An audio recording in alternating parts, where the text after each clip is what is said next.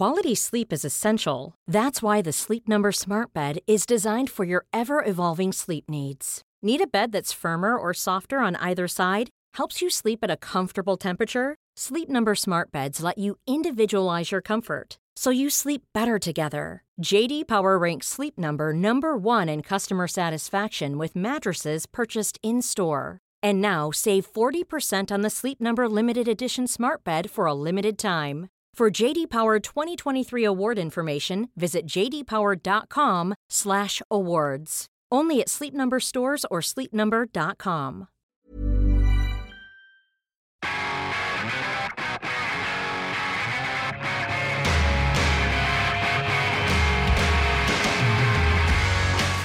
Hi, welcome to Fever Dreams. My name's Will Sommer. I'm a political reporter at The Daily Beast and the author of an upcoming book on QAnon for HarperCollins. And I'm Aswin Subsang, but please call me Swin. I'm a senior political reporter at The Daily Beast and co-author of the book Sinking in the Swamp.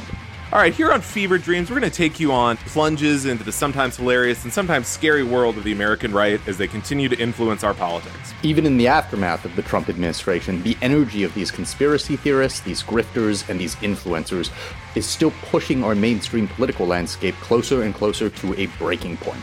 Okay, Will, it's been a couple or a few weeks now. Have you finally gotten an account on Jason Miller's Gettr? I always had a Gettr account. I was original Gettr guy, an OG. What's your Gettr handle? Well, I can't reveal that because then my Gettr will be trolled. So, Will, since you are nowadays a habitual user on the pro-Trump social media network Gettr, have you encountered any ISIS militants on the social network yet?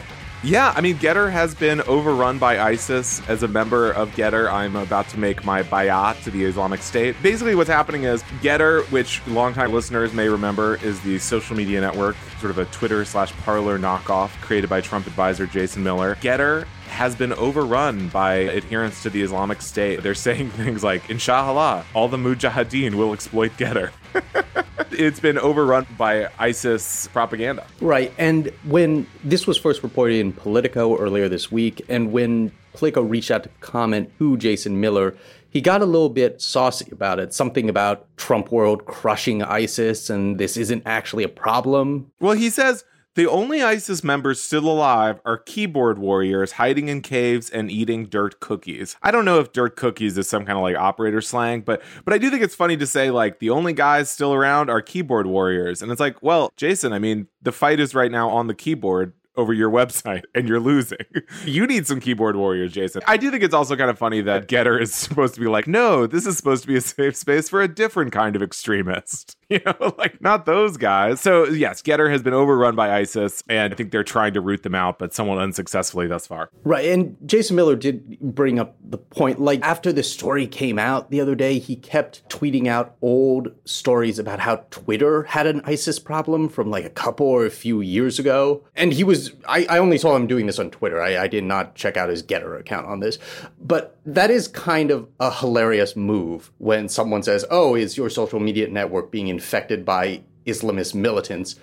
And then you just continue talking about like how much of a big problem it is for Twitter.com. Yeah, exactly. I mean, I think there's a little misdirection here from old Jason Miller, but I don't think this is the last we've heard from Gettr, even if the site is currently being overrun with pictures of ISIS people taking Trump hostage. I mean, obviously that's not ideal for Gettr's image, I think. I mean, this does kind of get at the deeper issue of these social media networks launching and just having like zero moderation apparatus in place. You read these stories about Facebook and Twitter just having like warehouses full of people constantly doing moderation, and these news sites just get caught flat-footed. Okay, well, moving on for a second, Will, across the country and various places and cities in the United States, we've been seeing more COVID-related restrictions being imposed by local and federal authorities, obviously with the Delta variant raging and the other issues that are still going on with the pandemic. You have been lurking on a lot of anti-vaccine forums online. And can you give us a flavor of what the specificities of the response to this are? I mean, obviously, these guys are not happy. That goes without saying. It's sort of lurking by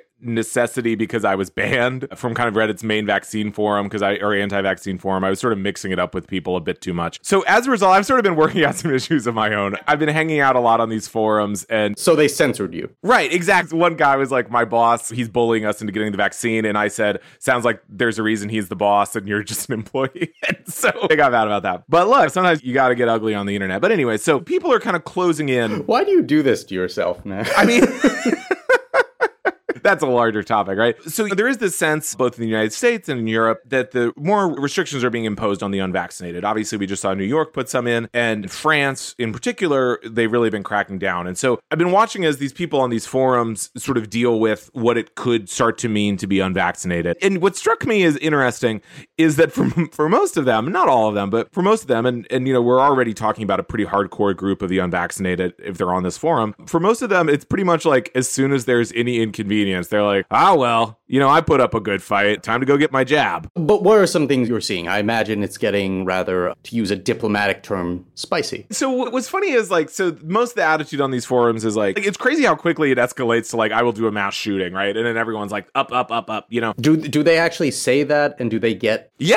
Oh, if I can't go to the grocery store, you're going to see it on the news. I'm going to die on a bed of brass, I assume to be like to gun cartridges. Do they get suspended or banned for that typically on these Reddit They get forums? upvoted, man. They get treated as heroes. So anyway, all right. But then, you know, it's something like, well, my job is mandating the vaccine or my university is, and people are like, well, you got to transfer schools. And which is, you know, a hassle, but not like the greatest hassle in history. And the guy's like, no, I think I'll just give in. You know? So what you're seeing are tons of these wannabe anti-vax extremists who the moment like push comes to shove, like a tiny little shove, they're just like, yeah, okay, fuck it. We'll just for our own convenience, we'll take the shot. Yeah. And so like, I mean, there was one person who said, you know, my job's going to require it. And I think like all my industry is going to require it. So I'm just going to do it. And basically all people can say is like, well, I would just say move to the woods and learn to grow all your own food and maybe become sort of like an itinerant mountain man. And they're like, well, no thanks. I think I'll just do this, feel a little lousy for a day or two. So this is a recurring theme when people are like trying to confess to this online safe space. Okay, I'm not going to put my money where my mouth is. Actually, for me and my family, it's not worth it. Hell with it. We're getting the shots. When those moments happen to all these different people, is there an immediate like dissension by all of their online friends, like cyberbullying them? Yeah, you're wimping out.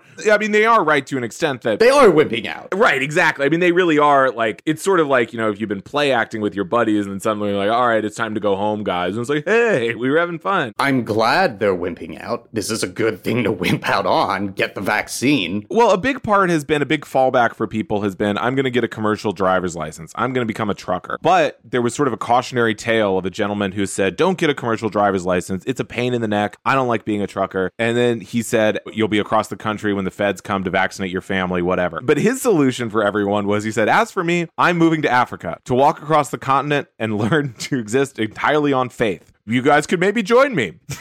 People said, well, you know. That's what like people say during the spring semester of their sophomore year. As for me, I'm taking a gap year. I'm 60. So with the people who are talking about getting commercials, driver's licenses, and becoming truckers, is that their first recourse to not being mandated to get the coronavirus vaccine? There are other things you can do to... You don't have to become... Like, being a trucker is a hard job. There are easier dodges you could make. I do think there's a lot of kind of like watching repeats of that show Dirty Jobs and being like, which one of these could be me? Sort of in practice. And I think the larger import of this is that we're seeing basically a little shove goes a long way in terms of getting people vaccinated. There was a poll out yesterday that said 41% of some of these vaccine hesitant people said they'd get it if it was required to fly in a plane. And so it has been interesting seeing this facade sort of crumble in my internet hangouts.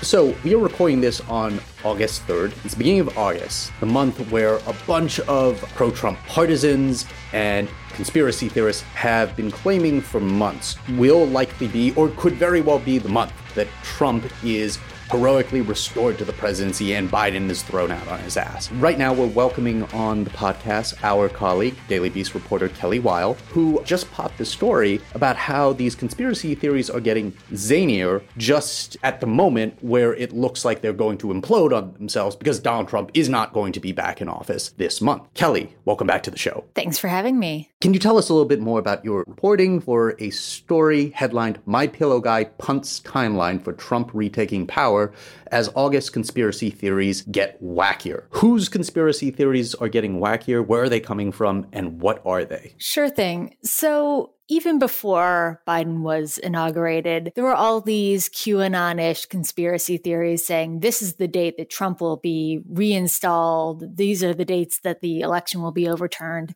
And they come out with a new one of these every couple months or so. They had 2 back-to-back ones that failed in March. So they needed to have another date. They pushed it out to August, just a little breathing room. What was the reason that they stated, or reasons that March ended up not working? Did Trump just need more time to redecorate at Mar-a-Lago or Bedminster? So these people aren't really focused on the reason for the failure. They're looking ahead. They glass half full. They're pivoting. No, the reason for their March predictions were that they thought that there was an alternate inauguration day that was pegged to old laws before the phony government took over, but that clearly didn't pan out, so they're not dwelling on it. The August date came about. It was actually, a lot of it was via our friend Mike Lindell, the My Pillow guy, who predicted August because he said that he wanted to get some lawsuits in front of the Supreme Court. He thought they would be rolling in July, and then by August, they would have gone to their natural conclusion and Trump would be reinstated. So Mike Lindell, who is a staunch Trump ally and friend, and also the CEO and creator of My Pillow, a recurring character on the show and in our national consciousness. Yes, and in our national consciousness, of course. He is one of the biggest drivers, if not the biggest driver, behind August. Can you tell our listeners how much he has been hedging on this for the past few months and what he told the Daily Beast yesterday? Sure. So Mike Lindell has been promoting August as the probable timeline. Right. He's almost certainly the one who got it in Trump's ear indirectly at first and got Trump to believe it. Right. Yeah. And then in turn, now there's reporting that you and Will have done that Trump is going around telling folks that he thinks August is going to be the month for him. So straight from the My Pillow man to the shadow presidency in Mar-a-Lago, you've got this weird conspiracy theory that you want to dismiss, but unfortunately people with power and millions of fans, they follow it. So that's how the My Pillow guy got it started. And recently he has been pegging a lot of the August theory to this cyber symposium he's holding that's going to reveal the true fraud behind the election. Bear in mind, please, that he has already made 3 full-length documentaries about the election that have all been debunked. So it wouldn't hold your breath. I got to talk about the Cyber Symposium. I mean, this is, for me, the event of the year. Obviously, there's been a lot of talk about Woodstock 99. I feel like this is kind of shaping up to be a similar event. It is in, Sioux Falls, South Dakota. This is going to be, Mike Lindell's inviting everybody. I mean, it sounds like it's going to be a real crazy time. He's, I want to, friend of the pod, Zach Petrizzo over at Salon, says that according to the king of restful sleep, the symposium will feature a mock election every 2 hours in which a hacker, quote, flips the votes, unquote, while a, quote, cyber guy, unquote, goes into a soundproof room with headphones on and reappears moments later to decipher the meaning of packet captures. Now, if that means anything to you, you're nuts, because it does. I mean, it's just craziness. And it's going to be, Mike Lindell is inviting every reporter he talks to. It's going to be a great party, I think, and possibly the end of American democracy. Kelly, what do you think of the Cyber Symposium? Oh, man, it's so funny. A while ago, I broached with my editor possibly trying to cover Burning Man in the COVID era, and I'm not doing that. But I think this is better, right? This is Fyre Fest. No, that sounds just absolutely insane. It's just sort of these prophetic events that have been really churning this Q adjacent movement along when they've got very little to go by. Their profit is gone. And so they're just going out for successive Woodstock events and big conferences where every couple hours somebody big has a whoopsie and calls for a Myanmar style coup. Well, and apparently Mike Lindell has bought out supposedly every hotel room in Sioux Falls. So for This weekend, Sioux Falls will be a MyPillow company town. I mean, it is going to be everywhere. I can't imagine. I think it is going to be like heightened levels of American delirium. I don't know, a Sturgis for the election fraud set. Well, maybe that's redundant. And so I think it's going to be a great experience. I'm sad to miss it, but I truly believe it will be some of the craziest news we've seen this year. It sounds insane, and it sounds worse than the 2 Flat Earth conferences I've attended.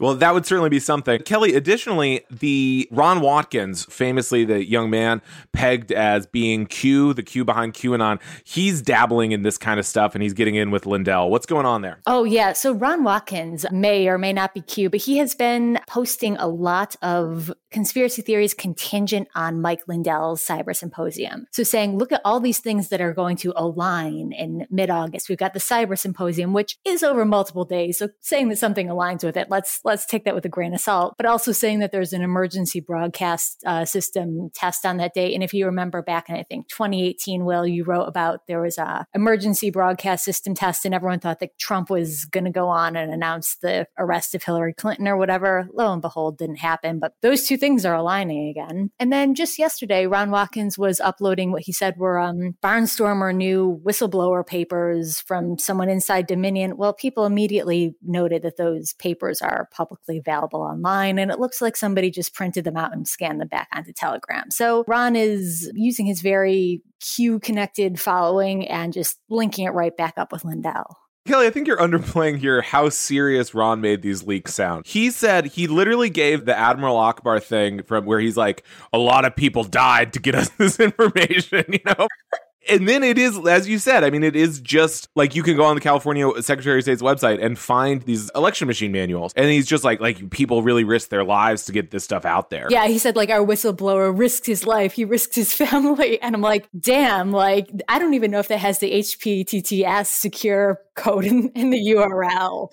You got to raise the standards for a whistleblower a little, I think. You said this was a publicly available document. Yeah. So that would be like one of us risking our lives, like going through the jungle with a machine gun for a court transcript. That is correct, except sometimes you have to pay for a court transcript. Oh, so it's hard. Okay, yeah. This is like going through the jungle with a machine gun for like an Arby's menu, you know? Kelly, what do you think the larger purpose here is going on with in terms of the date getting moved? I mean, it strikes me that you kind of just need to keep the fires burning up until the midterms, and then you can kind of keep just bouncing it down the road. I mean, what do you think? Absolutely. There's this book I like called When Prophecy Fails, and basically they studied this UFO cult, and it had a firm apocalypse end date in sight. And when that came in past, this was in the 60s, none of the cult members really left. They said, oh, we just didn't believe hard enough, or we misinterpreted the prophecy. And some of them doubled down in their belief to avoid embarrassment. So having these missed dates doesn't actually necessarily spell failure for the movement. Some people will get frustrated and leave, but a lot of people will just stick around. And it's concerning for two reasons. It's concerning because, as some researchers and I think the Department of Homeland Security have noted, sometimes you get really frustrated people who say, well, this is taking too long. Screw it. I'm going to force the end. I'm going to storm a government building. I'm going to make pipe bombs, whatever. But it also does just keep people engaged enough to get mobilized around midterms or to sow enough doubt in the election system that there's support for these new bills that erode voting rights, erode the basic tenets of democracy. So these conspiracy theories are funny, but the outcome is like really genuinely quite grim. Fever Dreams, like all Daily Beast journalism, exists because of the generous support of Beast Inside members, the people who pay to access Daily Beast reporting and who are, quite frankly, our favorite people on the face of the planet. Want to get in on all the action? Join now and get unlimited access to Beast reporting, plus access to members-only podcast episodes, events, and much more. Head to feverdreams.thedailybeast.com today to see what you've been missing.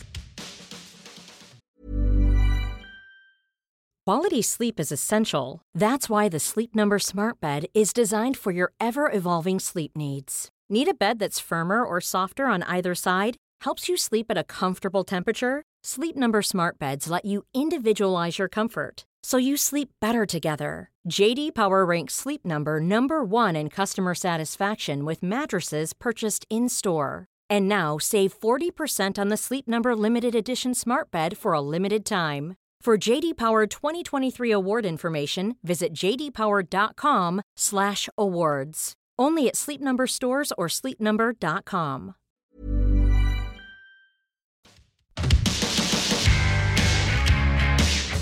All right, today on Fever Dreams, we're joined by reporter Stephen Monticelli, who's here to discuss one of the, I think, more nefarious and obviously fake bits of right-wing, I don't know what you call it, garbage floating around on the internet lately. Stephen Monticelli is a freelance reporter in Dallas who's written for both the Dallas Observer and our own Daily Beast. He's also the publisher at left-leaning literary magazine Protean Mag. And notably, Stephen and I were both Q-pilled together at the Dallas QAnon conference. Stephen joins us today to talk about some very shady astroturfing that went around the right-wing internet. Stephen, thanks for coming on the pod. Thanks for having me. Awesome. Now, set up for our listeners what this all starts with a flyer circulating in some of Dallas's tonier neighborhoods. And what did this flyer say? So this flyer was ostensibly sent by a Black Lives Matter organization based in Dallas called Dallas Justice Now. The pitch was that they wanted these wealthy liberal parents in this ritzy enclave of Highland Park to not send their children to the Ivy Leagues or to top-tier colleges to save room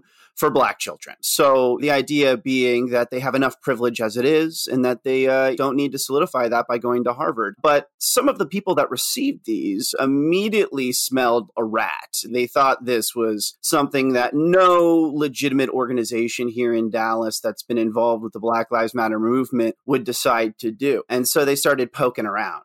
And let me just read a bit from this pledge they were asking people to do. And now, if anyone believes this is a real thing that would be put out, I mean, I don't know what to tell you. Okay, here's the pledge they want, these white parents to take. I understand that access to top schools is a key component in economic and social advancement. Therefore, I commit that my children will not apply to or attend any Ivy League school or U.S. News and World Report Top 50 school, so that position of that school is available for people of color. This strikes me as very much, obviously, the creation of a Twitter troll. What did you find as you started digging into this? So, this organization, no one in Dallas that I had spoken to that's involved in the protest movement, which I've covered extensively, they'd never heard of these people. They'd never heard of this organization. No one knew of the names behind the organization that were associated with it on Facebook or in press releases. And so we started digging in. We noticed that they had backdated posts to February, despite the site only having appeared itself in June. Some internet sleuths found a bit of code in a WordPress template in a test site that shared the name with this website that linked back to a Republican PR firm based in Salt Lake City. They had made multiple test sites, according to Internet Certificate records, for Dallas Justice Now.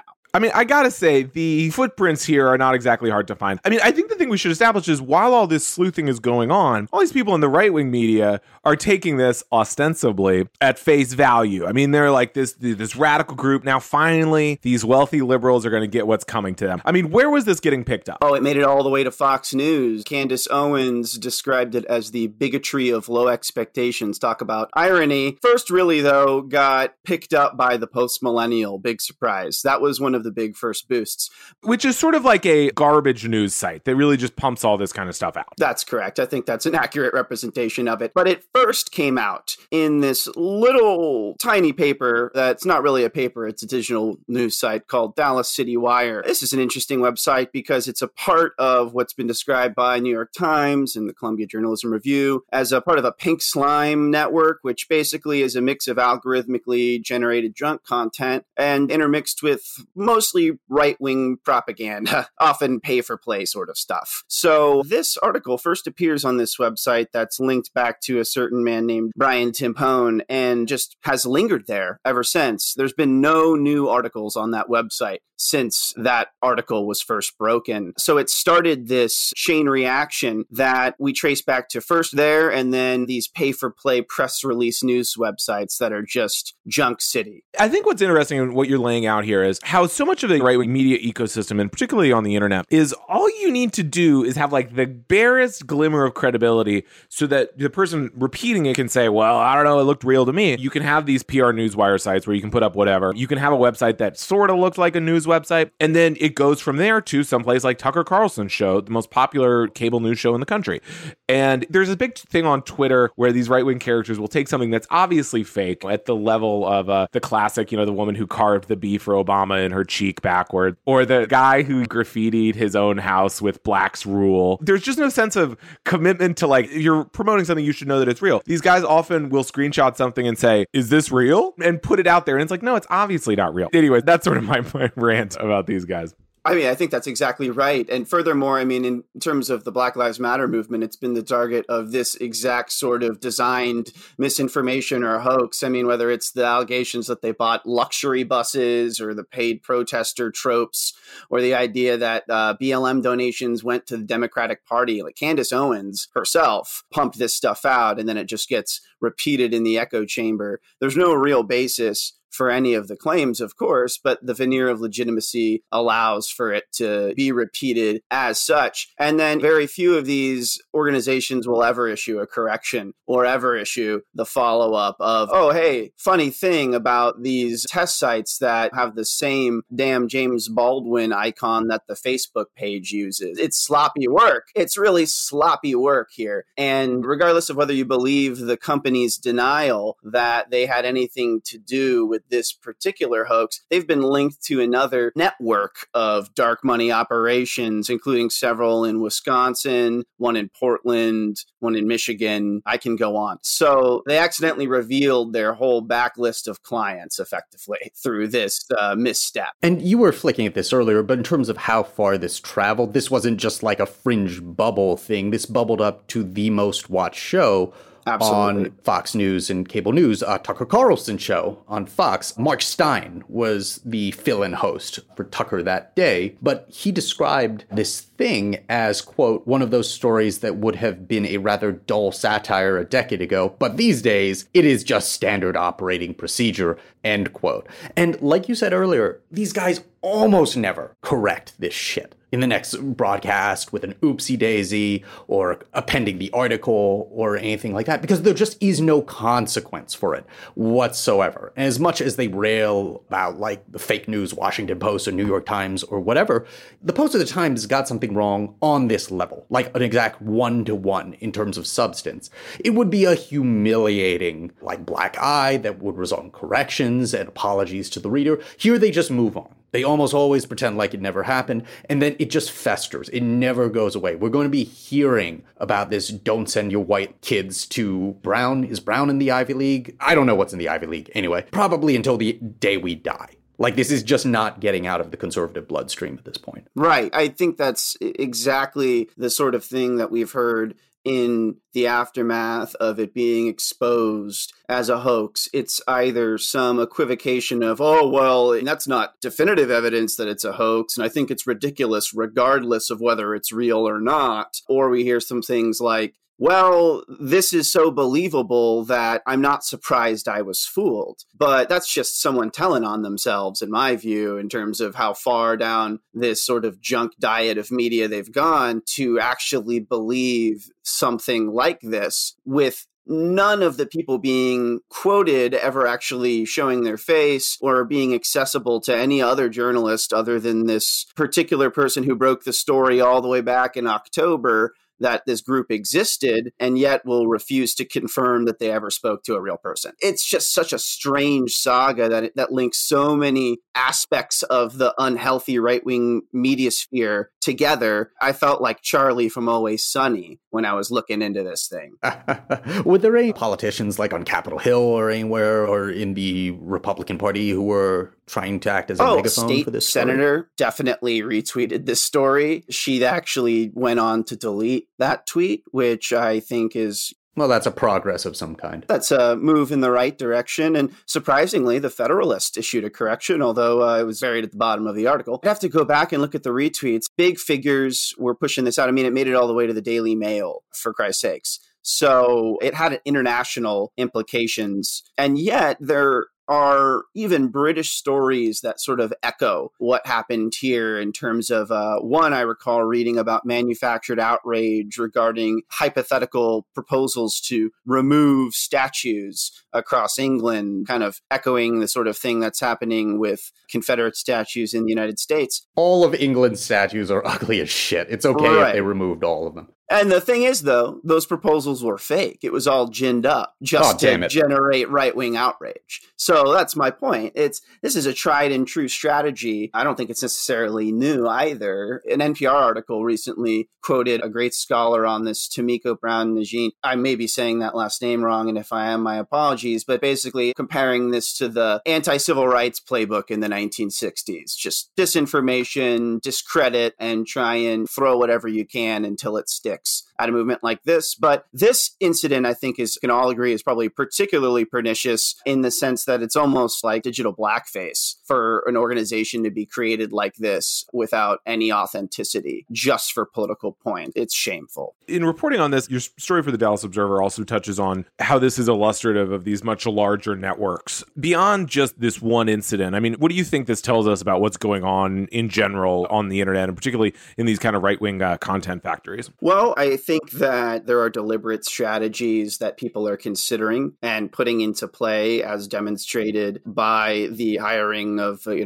Republican PR firm. I think there's a whole playbook, effectively, people like Steve Bannon have essentially promoted these sorts of tactics as ways to create disruption. And these things are all tied into a network of interacting forces. So let's look at this specific example and draw out a few of them. There's the ginned up hoax story that gets put through the PR news wires, gets picked up by the right-wing web of junk sites, gets amplified by the likes of Fox News and the Daily Mail. And then whenever it's debunked, guess what happened next? A right-wing YouTube video that got spread on a botnet describing the video as true, while also strangely bringing up the issue of school vouchers and school choice. So there's obviously some set of forces with money at play that are putting out disinformation and junk in a very highly organized fashion, and we only catch it sometimes. I don't want to make people conspiracy theorists or, want to put tinfoil on their heads and be paranoid all the time, but these are sort of like active measures that are being deployed in the suburbs just for the sake of fueling a culture war. Right, and it really does underscore how so much of the organizing principle behind so much of mainstream right-wing news media in this country is that you can't prove a negative. Even if they get it wrong, it's like, well, you can't prove that this wasn't somehow actually happening and this isn't just people covering their asses. So why not? Right. The damage is done, once it's out there and it's stuck in people's heads and it's been put in front of millions of people, it's really hard to do any sort of corrective action. Stephen, and I'd leave this open for Swin as well. What are some of your favorite right-wing hoaxes that have blown up? I think of the whole thing, we had for 2 years running where like Antifa was going to desecrate the graves at Gettysburg. People came, one guy accidentally shot himself, fortunately not fatally. That turned out to be the creation of a left-wing troll, but obviously plenty of right-wing blogs were happy to seize on it. Any other classic hoaxes jump out at you? Oh, yeah. I mean, it's not a great one in terms of the outcomes, but probably my favorite that comes to mind is that people were disbelieving the reality of forest fires because of Antifa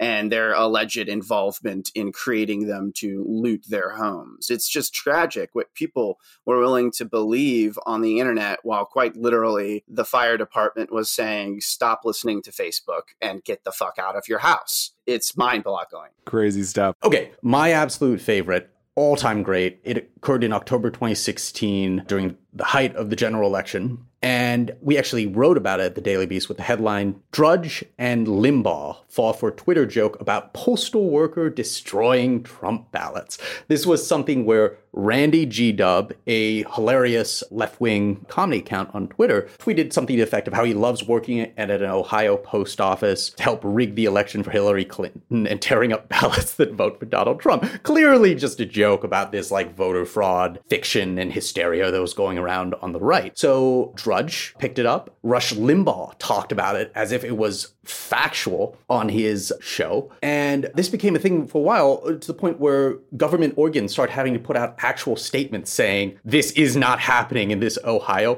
post office. And this was all about them falling for something that was clearly a joke. If you click on his Twitter account, you can see that he is just this left-wing online comic. And he was not working in a post office. He lives in California. It was just a blatant example of how low the bar is for so many of these guys in terms of how much they're going to buy it. This wasn't something that was based on a phony press release or something. It was just a really funny joke. Okay, well, hey, Stephen, thank you so much for coming on the podcast. Your article for the Dallas Observer is called Flyers Threatening White HP Parents Who Send Their Kids to the Ivy League Reek of Fakeness. Where else can people find you? You can find me on Twitter. I am at StevanZetti. That's Steve Anzetti, sometimes in the Daily Beast as well. Do you have a Getter account? I do not. Not yet. Not yet. Okay, well, Stephen, thank you so much for joining us. Thank you.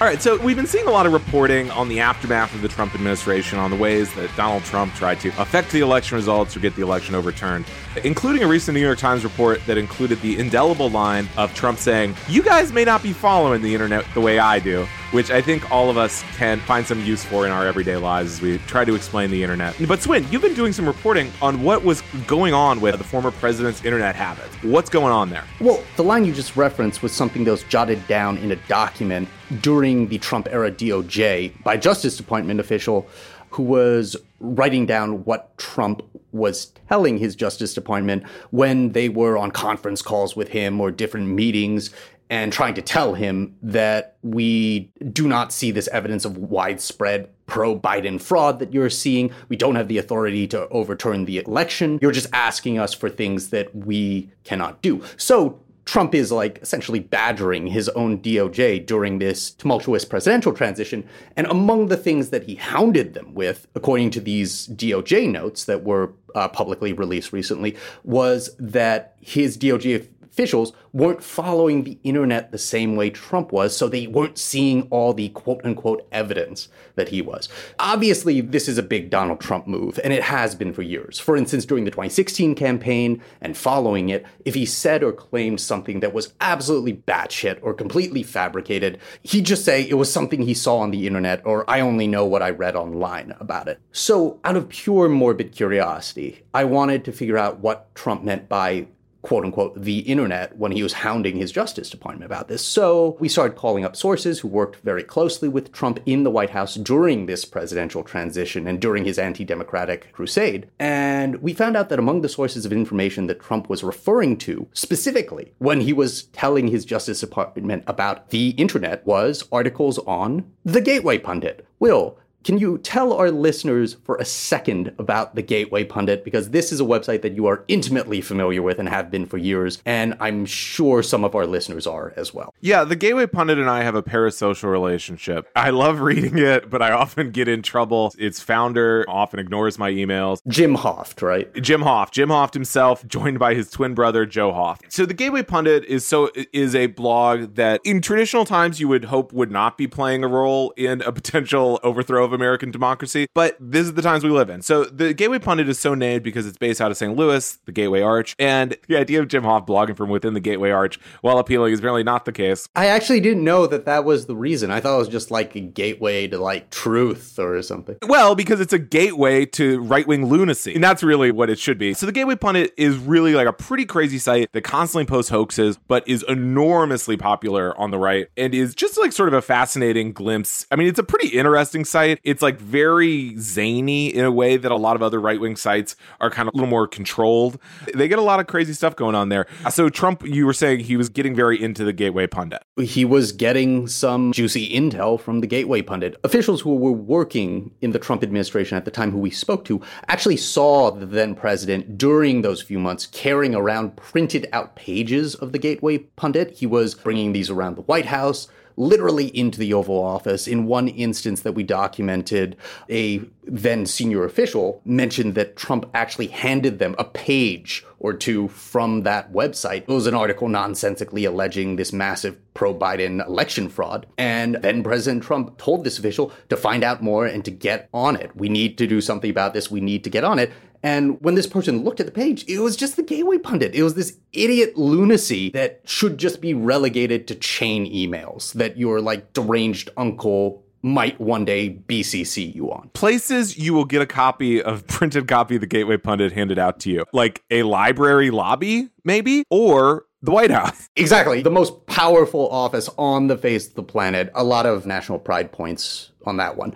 And just to digress for a moment, Will, you mentioned that the Gateway Pundit has recently become obsessed with monkey ownership? Does this have anything to do with its role in attempts to overthrow democracy in America, or is this entirely unrelated? Well, this is a new thing. Like I said, I mean, I'm probably the world's biggest fan of the Gateway Pundit. I love this site. And it's so weird. It's weird. Its writers' neuroses are broadcast onto the site in a way that you don't get from a lot of these sites. And so Cassandra Fairbanks, who's a writer for the Gateway Pundit, has recently decided to adopt a monkey, which, whatever. But as a result, the Gateway Pundit has now become obsessed with monkey ownership. And so this is kind of like the Tiger King, I guess, except for monkeys. And so there's this one case that involves this very hot button monkey ownership case in Missouri. I guess there's another Gateway Pundit connection there. But normally right-wing blogs don't really care about who's allowed to own primates.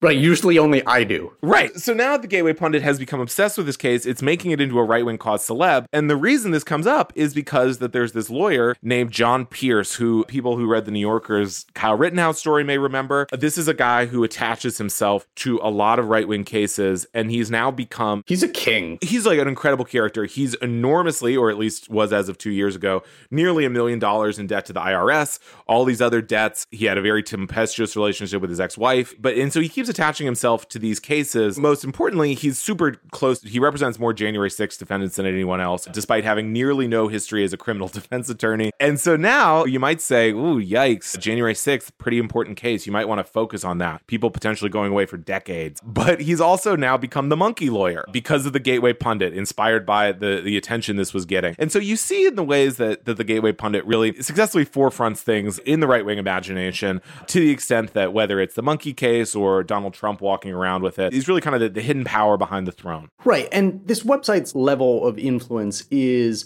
both sad and perversely hilarious in a way, because if you actually log onto it and spend 5.5 seconds scrolling through it, you'll understand why it is one of the absolute dumbest corners of the internet. Not just right-wing internet, but basically any internet whatsoever. Just how drenched it is in conspiracy theories and just making shit up. I remember that during the Obama years, it was considered on par with Twitter egg accounts with 7 followers that were just spewing out nonsense. And this was something that if you referenced it in a story to sort of do a trend piece about where the American right wing was going, you might get laughed at because it's why are you doing that instead of quoting someone like Mitch McConnell or Paul Ryan or John Boehner? But the level of influence that it has gained over the years, not just the Trump era, but before that, and then particularly during Donald Trump's presidency, it reached a point where it helped bring the country to the brink of rupturing the democratic order.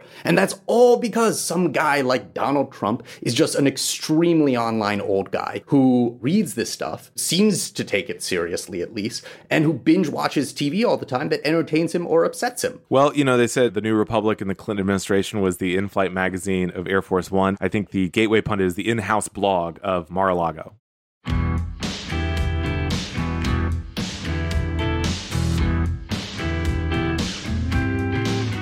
On that note, let's wrap up this episode of Fever Dreams from the Daily Beast. In future installments, we'll also be speaking to some awesome reporters and other colleagues at the Daily Beast and beyond, from politics, popular culture, and other overfed, underdeveloped institutions. We hope you'll subscribe to us on your preferred podcasting app and share the show on social media or at your family dinner table. If you'd like to follow us on Twitter, I'm @WillSummer and Swin is @Swin24. Come say hello. This podcast is produced by Jesse Cannon with music by Brian DeMiglio. Thanks so much for listening, and we'll see you next time.